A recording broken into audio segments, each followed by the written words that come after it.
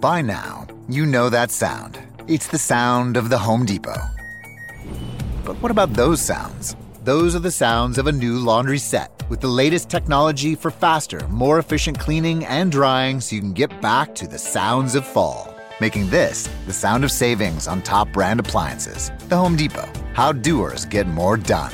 Get up to 30% off select appliances right now. All finishes included. Offer valid August 25th through September 14th. See store or online for details. The CBS Radio Mystery Theater presents...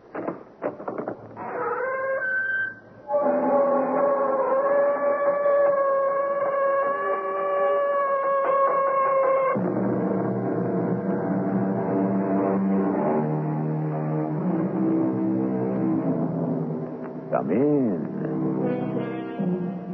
Welcome. I'm E.G. Marshall. From 1861 to 1865, the people of the United States were engaged in a murderous civil war. Those years of conflict were the most costly epoch in all American history, not only in money and in hundreds of thousands of wasted lives, but in the complete breakdown of our society. It became, in many places, what was called a war between brothers, especially in some of the border states, where the sympathies of the citizens were sharply divided between the causes of the North and those of the South. And death was a constant companion to them all. Tomorrow morning, sir, when my neck is snapped by the tightened rope and I hang dangling in the air, I will still be alive. In pain, but alive.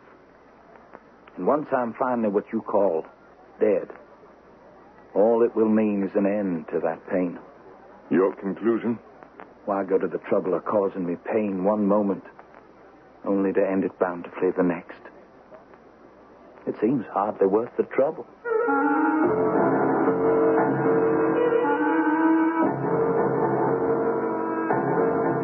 Our mystery drama, A Matter of Conscience, is chiefly based on the Ambrose Bierce classic short story, Parker Addison, Philosopher. It was especially adapted for the Mystery Theater by Arnold Moss and stars Christopher Tabori. It is sponsored in part by Buick Motor Division and ARM, Allergy Relief Medicine. I'll be back shortly with Act One.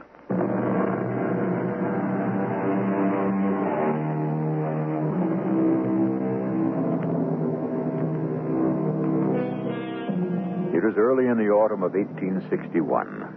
The American Civil War was only a few months old. To most Americans, the idea of hunting down and killing their own countrymen was still an unusually disturbing experience, and a little unreal. The thought that the enemy they were shooting at, and who was shooting at them, was not from another part of the world, speaking a strange and alien tongue, but another American, still took getting used to. But it wasn't long before that changed. Whatever compassion there might have been began to give way to the cold, unrelenting hatred of the enemy. Detail! Cut! Detail! Ready? Aim! Fire!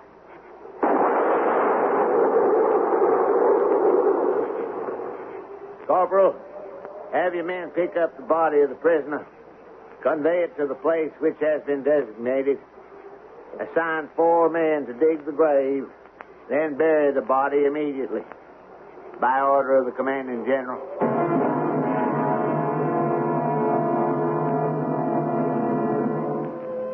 Would you care for another egg, Parker? No, thank you, Mother. You hardly touched your breakfast, son. Not very hungry. Well, Mother, you must stop fretting about me. Remember, I'm a big boy now. You're the only son I have. You with your father, going off to the war. You're the only man left in this big house. That won't be for long, Mother. What are you saying? I can't stay out of the war much longer. Parker, you're so young. But I need you, Parker. I need you desperately.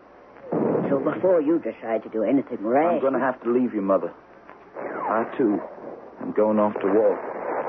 Parker, no. I've already signed up. When do you go? This morning. This morning? The Union regiments that arrived last night have taken the town. The Southern troops were badly beaten. They're in retreat. I know that. But just the same, I wish you had waited. Obviously, there's nothing I could have done to stop you. Thank you, Mother. Your father. All the rest of the boys in gray will be very proud of you. And I'm sure Lorinda will be the most proud. I'm not so sure. Have you told her your decision? Not yet, Mother. I wanted you to know first. Well, she has the right to know. Lorinda's going to be your wife. Mother, it's quite possible you all may not be so proud of me. Why do you say that? My deepest convictions, what I believe about this war, are not, I fear, exactly the same as yours and Father's, or even Lorinda's. We all have a right to our opinions. That's what we've always tried to teach you. And if your philosophy differs a little from ours... My philosophy differs more than a little, Mother. I've signed up with the Union Army. I'm a sergeant in the Army of the North. I waited for my mother to burst into a flood of uncontrollable tears. Instead, her jaws hardened into two iron bands. Her eyes became burning coals of fire. After a silence I thought would never end, she finally spoke. Parker Anderson, am I to believe what you have just told me? That you have joined the enemy? I've been struggling with my conscience for weeks. My sympathies, Mother, are with the North. Then we'll just have to get along without you. Parker, you're a traitor to your country. And a traitor to your loved ones. You must do what you conceive to be your duty. But your father and I taught you. It's been our way of living, always. But I never for a moment dreamed... I'm not ashamed of my decision. Don't try to make me, please. I understand. Now, I would be most grateful if you would leave this house. At once. Wish me well, Mother. I can't do that, Parker. Not to the enemy of my country. Not to a stranger. My mother's words lashed across my face like the sting of a whip. I knew it was utterly useless to try to justify, in her eyes, what I was about to do. Within an hour, I was standing at attention before Colonel Herman Braille of the 4th Indiana Infantry. Mr. Addison? Correction, sir. With your permission, Sergeant Addison. I beg your pardon. You signed up with us yesterday, did you not? Yes, sir, I did. I understand you're a local boy. You live right here in this town? That's correct, Colonel Braille. And still you wish to fight on the side of the Union? On our side? Or what might be called the side of the enemy? Yes, sir. Why? Call it a matter of conscience, Colonel. I have searched and examined the issues of this war carefully and most seriously. My sympathies are completely and unwaveringly with the side of the North. To the point where, if it were necessary, you are prepared to give your life for our side? A correction, Colonel. My side. Yes, Colonel. I have a fairly well-developed sense of duty. Only fairly well-developed, Sergeant Addison? Well, you might call it slightly above average. At ease, Sergeant. Now, please be seated. That chair over there. Thank you, sir. Sergeant Addison, a couple of questions. Yes, sir. Have you any thoughts on how you might be of the greatest service to the Union cause, to the Army of the United States, and more specifically to this regiment? I'll leave that decision to my superior officers, sir. I'm aware of that. Without intending to sound boastful, I can say that I'm a first-rate shot around rifles since I was 8 years old. I see. And for whatever it may be worth, I've had as much schooling as any boy my age. Very good. I've been riding since I was 5. I know horses. Excellent. And you surely know this part of the country fairly well, would you say? Much, much above average, I would say. There's hardly a foot of ground within 30, 40 miles of here I wouldn't recognize as well as I would my own face. And then I think my question has probably been answered. How you might be of greatest use to this army. Sergeant Addison, we need certain information very badly and in a hurry. By sometime late tomorrow night, the hour is not yet set, we pursue our attack on the enemy with everything we've got. I follow you, sir. We give him no relief. However, after yesterday's battle, we're not sure how many of his troops he may be able to regroup or what fresh forces he may have in reserve. He may be preparing to counterattack in strength. I understand, sir. At the moment, we're not sure exactly who would be attacking, what specific regiments, their number, their disposition, their morale. We have only an approximation of all this intelligence. We must fill in the blanks as fully and as quickly as possible before we dare move. Yes, sir. Sergeant Addison, do you think that you could get this information for us? I could try, Colonel. I would do my best. I would not order you to do this, understand? Should you refuse or hesitate, I would not hold it against you. I volunteer, sir, to try to get the intelligence you require. Spoken like a brave soldier. We will provide you with a Confederate uniform, rank of sergeant, I believe. You'll be supplied with false identity papers, a name other than your own. You will represent yourself as having been separated from your own company and regiment in the confusion of yesterday's battle. Maybe even that you were wounded. Yes, wounded. Good idea. Then what, sir? You will slip unnoticed, we hope, beyond the enemy lines under cover of darkness. Tonight. Once you have penetrated those lines, we'll give you 12 hours to gather your information and make a safe return.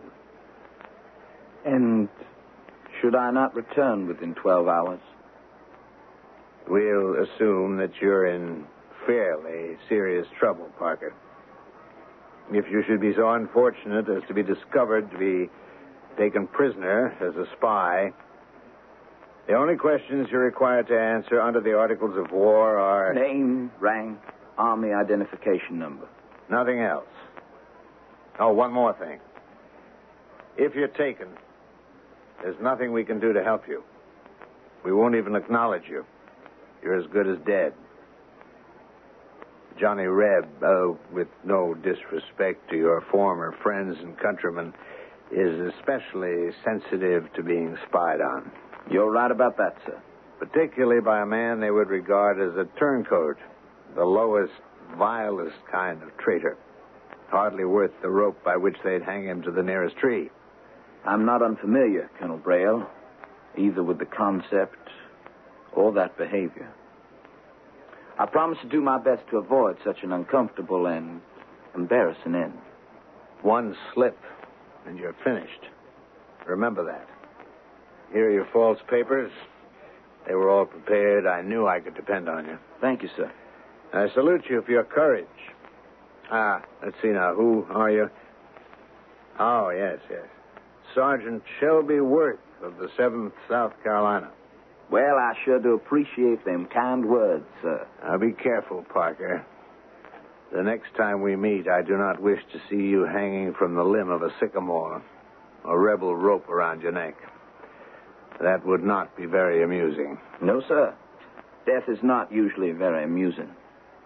Finally, I want you to know that we trust you, all of us, with our lives, completely and implicitly, as if you'd been one of us from the very start. Above all, we respect you. I'm extremely touched. Thank you, sir. Good luck, my boy. Lieutenant Howard. Come in, Lieutenant. The man who just left this room is Sergeant Parker Addison. You're to watch him like a hawk every minute that he's here. He is to suspect nothing. I don't trust him any further than I can throw him.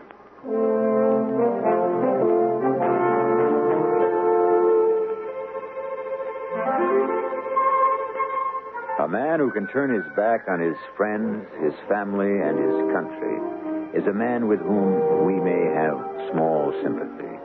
At the same time, he is a man whose deep moral convictions many of us are compelled in some strange way to admire.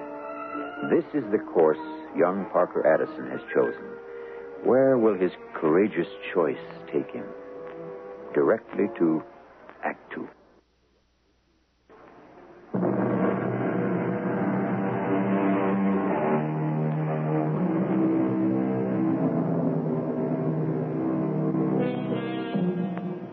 As night began to fall, Parker Addison, in the uniform of a Confederate sergeant, slipped unnoticed through the Southern lines.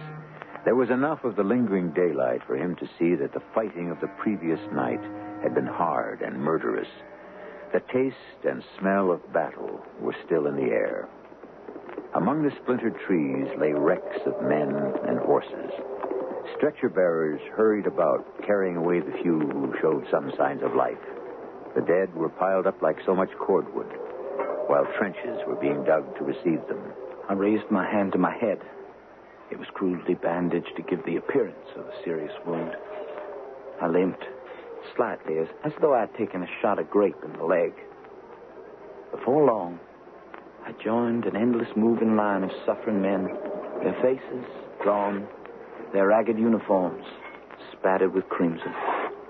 A grizzled old soldier hobbled up to me. That were a pretty good fight last night, weren't it? Yes, it was. Never seed our boys put up such a fine scrap. Never. That they did. Even if we did take some of a licking. Well, we can't win them all, old man, can we? Ain't that the truth? Well, where were you hit? Piece of shrapnel caught me here, right here over my right eye. It give you much pain? Enough. Hoping I don't lose my eye. Oh, then I caught a little grape here in my leg. How about you? Why, I took a big one here in the groin. Blood just keeps pouring down into my boot. Where you from, Sergeant? South Carolina. Got separated from my regiment. You? Kentucky, 7th, Company C. You lads hurt bad? Bad enough. If 1 out of 10 of us is still living, we'll be doing pretty good. 1 out of 10. Well, how about the others? The other companies? From what I heard, we're not in very good shape. Not good at all. Where do you think you boys be now? We couldn't say. Did you have any cavalry support or artillery? Oh, we did, but... Who is your commanding general? Well, commanding general... Now, you just wait one solitary minute, mister. You're asking a lot of questions. Questions that ain't really none of your dang business, so it would appear. Oh, I didn't mean to... What makes you so dang nosy, anyway? Soldier, you're absolutely right. It is none of my business. Why, I was just hoping that things were not quite as bad for all of us as they seem. Well, I can understand that. You know, a couple of weeks back, young fella come along out of nowhere, just popped up, started his smelling and his sneaking his way around our company, poking a lot of questions at us. What happened? We poked one too many. Turned out to be a dang Yankee spy. But, we took good care of him, we did. You did? Oh, you should have seen him flapping around in the wind, strung up on the branch of an old oak tree.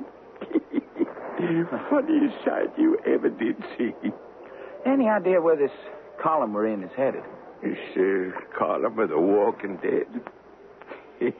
Word was passed along that there'd be some kind of field hospital somewhere up ahead. A couple of miles more, maybe. Oh, I see. The army surgeons will do their best to patch us up and put some of us together again and good enough shape to get us back to fighting. That is, if we live long enough to get to ever see them surgeons.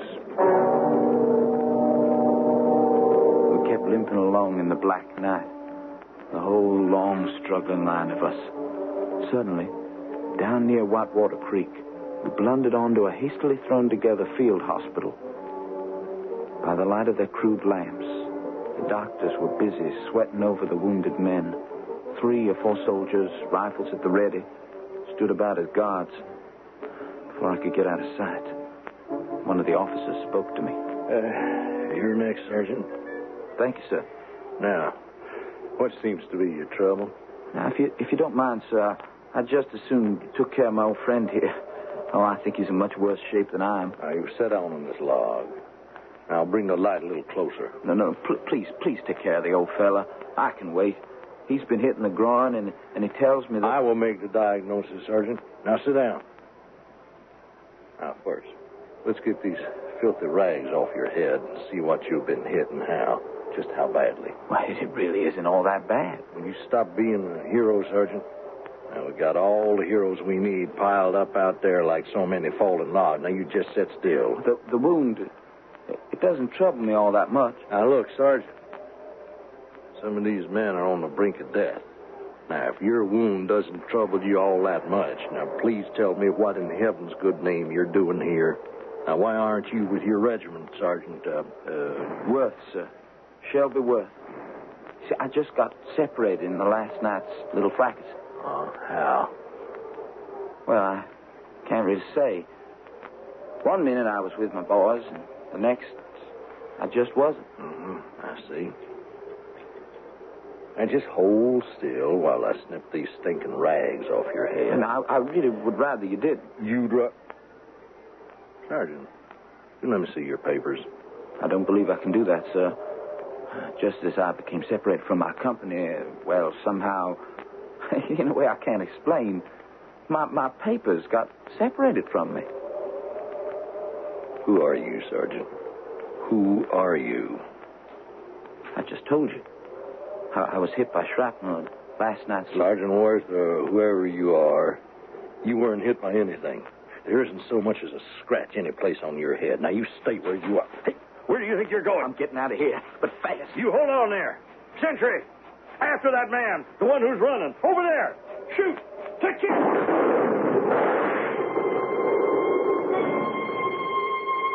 Only the velvety darkness of the night saved me.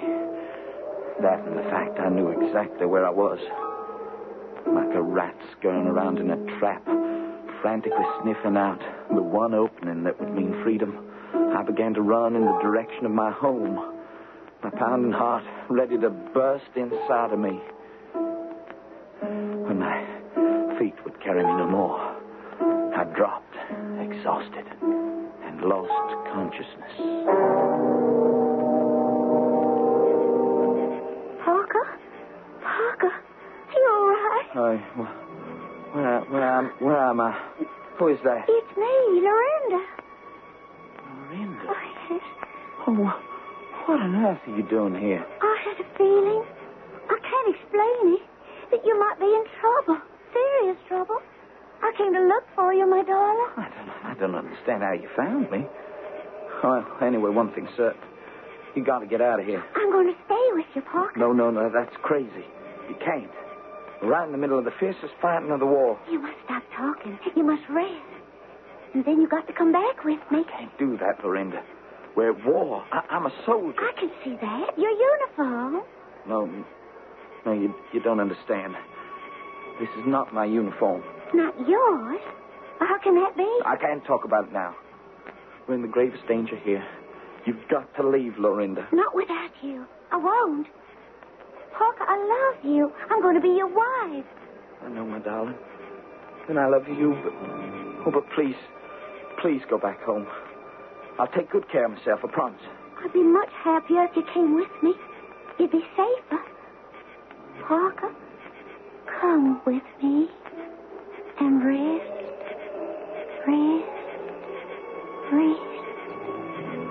Come with me. You're under arrest. Come with me. Who are you? Where'd you come from? That's the man, Captain. The one who ran away while I was examining him. Thank you, Doctor. Where's Lorinda? Who? Lorinda? The girl I'm going to marry. I don't know what you're talking about. You fell, hit your head on this rock, and passed out. Passed out? And now, Sergeant, or whatever you are, on your feet. Keep moving straight ahead. And remember, the shooting end of this rifle is sticking right into the small of your back. A while later, I was led into a wall tent about 8 by 10 feet, lighted by a single tallow candle stuck into the haft of a bayonet. An old rag carpet covered the earthen floor. A tattered leather trunk, a chair, and a roll of blankets were all else that the tent contained. At the further end, a silver-haired general sat at a pine table, busily writing. The captain who had arrested me was posted at the opening of the tent. Rain was drumming down on the canvas. I beg your pardon, sir. I believe, General, you want to see me. Oh, yes, of course, so I did. Prisoner, Oh, no. We'll follow the rules of war. State your name. Since I'm to lose that at daybreak tomorrow morning, along with everything else, I, too, will follow the rules of war. The name, sir, is Parker Addison. Your rank? A somewhat humble one. You see, commissioned officers are considered much too precious to be risked in the perilous business of spying. I'm a sergeant. A sergeant? A lowly sergeant. I did have hopes of promotion, had I been fortunate enough to succeed in my mission. What regiment? I'm afraid I can't answer that. Why not? Besides being a somewhat improper question, begging your pardon, sir, improper from the point of view of the Articles of War, my answer would give you a good idea of whose forces you were facing. And? I came into your lines, sir, to obtain such information, not to give it. You admit, then, that you are a spy for the Union Army? It would be useless as well as untrue to deny it. That you came into my camp disguised as you are in the uniform of a Confederate soldier? True. Would the General permit me to ask a somewhat personal and perhaps irrelevant question? Well, what's that? I noticed that there's a large nail driven into the tent. There, where the captain is standing on guard. Yes. From it is suspended a sword belt supporting a long saber, a pistol in its holster, and, if you'll permit me to say so, absurdly enough, a large, long-bladed, double-edged Bowie knife. Well, what of it? A most unmilitary weapon, wouldn't you say? Perhaps a souvenir of my days as a civilian, when I would go hunting in the company of my son. I once had a son. I'm sorry, sir. Thank you. Any more questions? No, sir. And thank you. Captain? Yes, sir. Please take this paper to the Adjutant General immediately, and then come back at once. Yes, sir.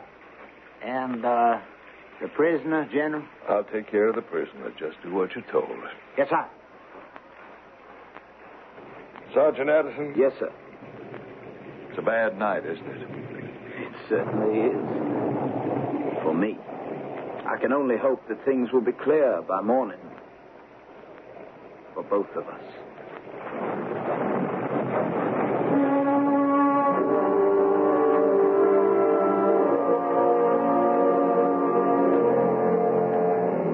In times of war, an ordinarily gentle person, in almost no time at all, will often be transformed into a hardened, impenitent mechanism who can sleep soundly on a hill that trembles with the thunder of great guns, play cards among the dead faces of his closest friends, or, without blinking an eye, calmly and coldly assign another man to what? I shall be back shortly with Act 3.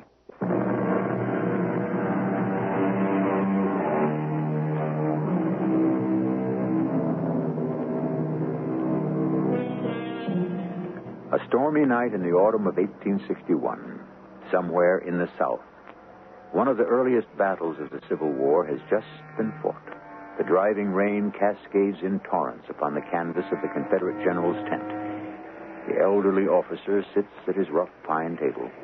He has just given a folded paper to a sentry with the order that it be delivered immediately to the adjutant general. The general's young prisoner, a spy for the North, stands before him at attention. You are aware that what you have done is a capital offense, the punishment for which is death? I am, sir. Can you guess what was written on the paper I just handed the sentry? I'm usually not very good at guessing, sir. It may be my immodesty, even my vanity. But I venture to suppose that I was mentioned in it. Your assumption is quite correct. The memorandum to the Adjutant General is an order to be read to the troops. It concerns... my execution. Correct, sir. It also contained notes for the guidance of the Provost Marshal in arranging some of the details of that rather special event. Special, sir. It was not every day that a Northern spy falls into our hands, particularly a Northern spy who was born and raised right here in the South.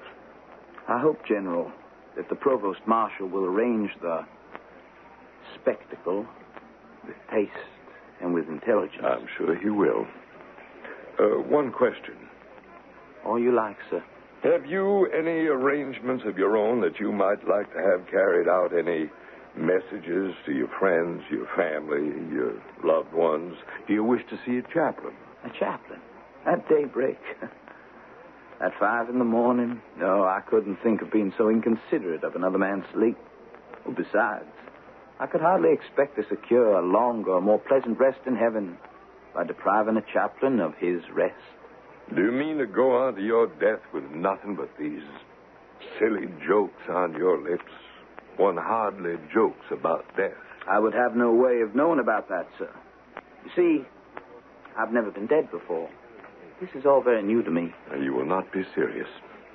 Isn't there anything more important you can say at a time like this? Isn't there anything more important you can say to me, sir?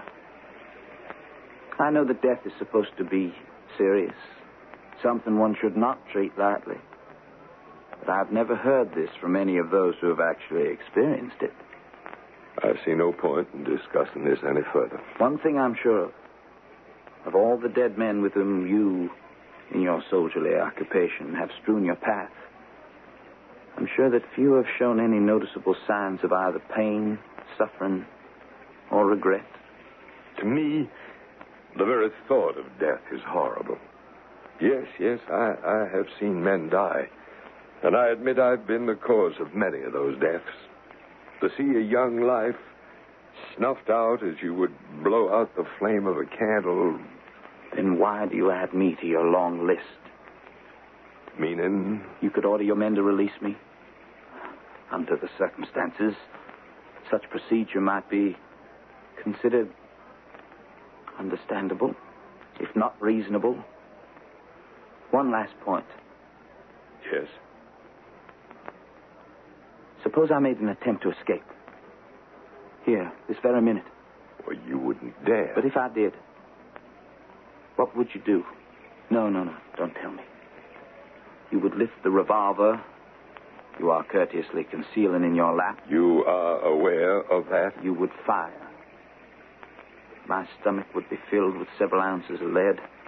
After perhaps half an hour of pain and agony, the last pain I should ever know, then I should be what you call dead. So what is the point you're trying to make? Tomorrow morning when I am hanged, when my neck is snapped by the tightened rope, and I hang dangling in the air, still alive, in pain, but alive, I'll be looking forward to the moment of my actual death. But it will mean that my pain is ended. Death is very kind about such things. You think so? That's why I ask. Why? Why go to the trouble of causing me pain one moment only to end it bountifully the next? It follows that it would hardly be worthwhile to hang me at all. What do you think, sir? That death is terrible. And you can go on talking from now until you're made to stop. When you die, your death will be the most terrible of all. To you, and as you must realize, to me.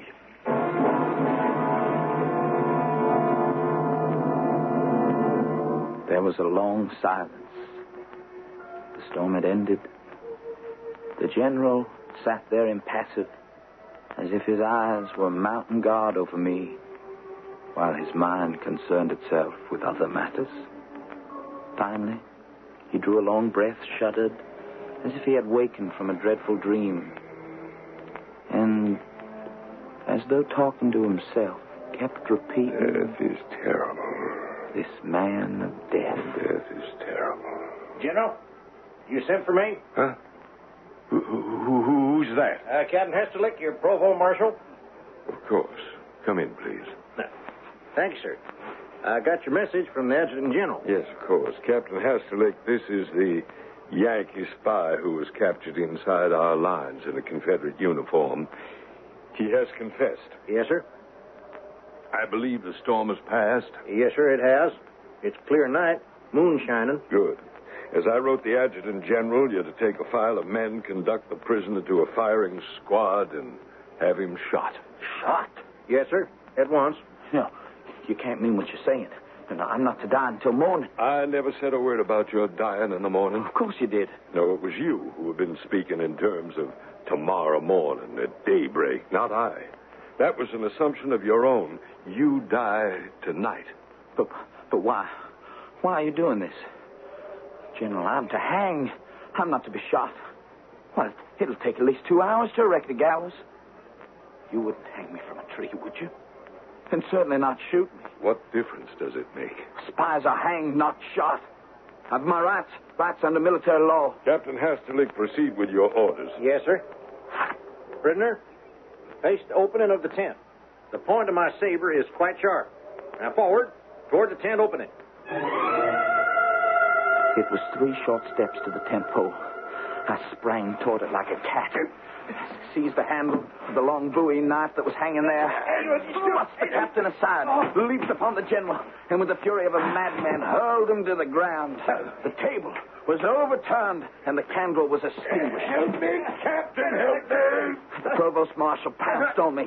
In no time, the 3 of us, a welter of limbs and bodies, fought and clawed at one another in the pitch-black dark. Get that knife away from my throat! The tent collapsed upon the 3 of us, and beneath its heavy folds, the struggle went on. The captain, on guard outside the tent, had obviously fired his rifle to attract attention. Soon the drums began to beat the long roll. Bugles sounded the assembly. Swarms of half-clothed men, dressed as they ran, rushed into the moonlight, fell into line.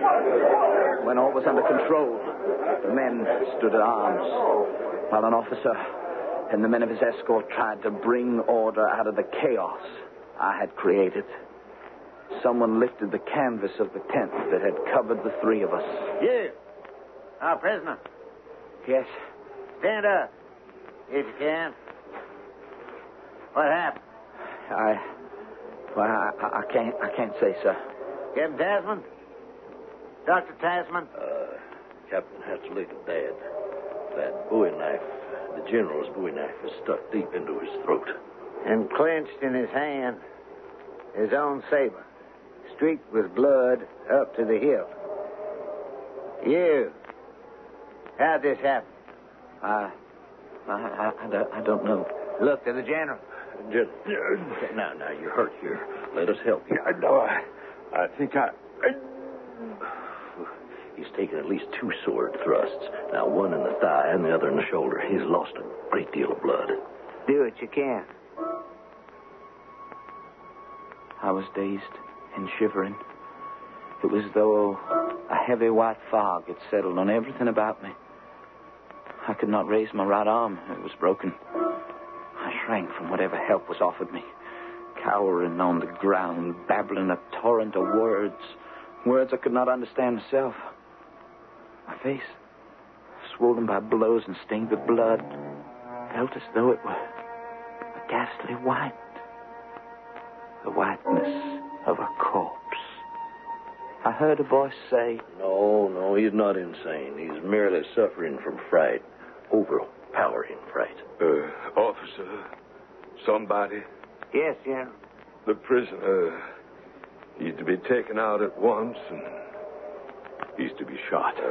The general's mind is wandering. The general's mind is not wandering. Those were my written orders, and they are still my orders. March the prisoner away from here. Line up a firing squad and execute him. Well, did you hear me? Execute this spy at once. Detail. Attention. Detail. Ready? Name. Fire.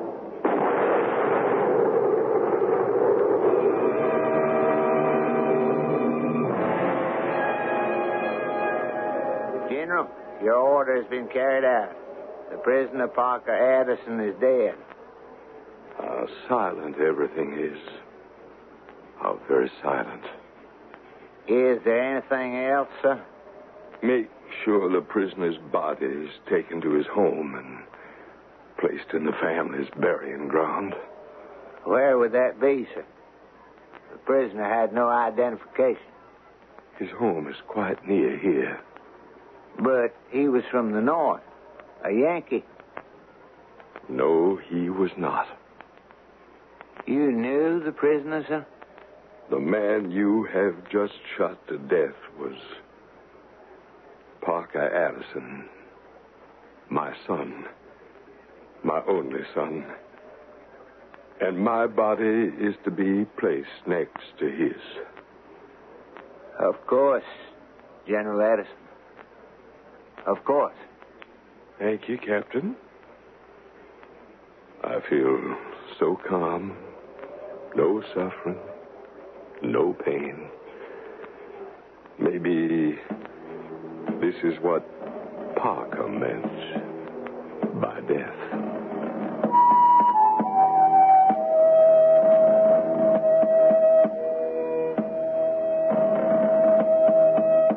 The Civil War finally ended, having reaped what it thought was the harvest of perpetual peace, by this one bloody trial of sharp war. The nation tended its wounds and did its best to soften the agony and torment of 4 long years. Years of a war that often pitted brother against brother, or, as in this case, father against son. I shall be back shortly.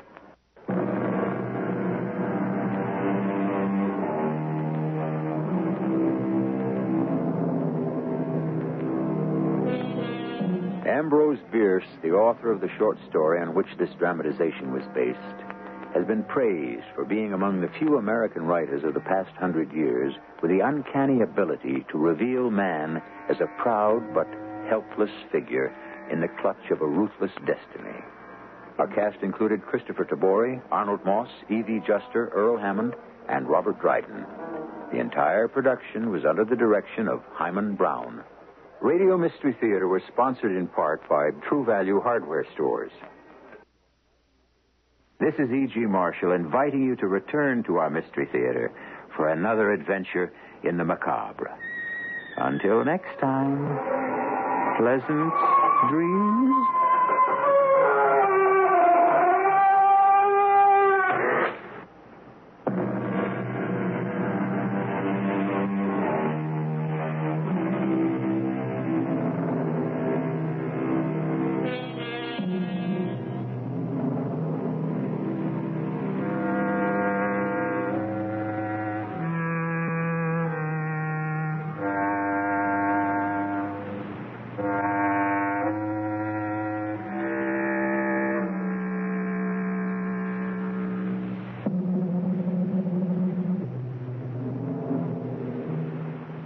right here in your neighborhood. Here's a little tale about hard-to-recycle plastics. Their destinies were changed. Their new lives are fantastic. What once was trash can live on as new things with a program that complements your regular recycling. 'Cause plastics can be so much more. Give this trash the second chance it was hoping for. Your hard-to-recycle plastics can be so much more. Participate in the Hefty Energy Bag program happening in your neighborhood today.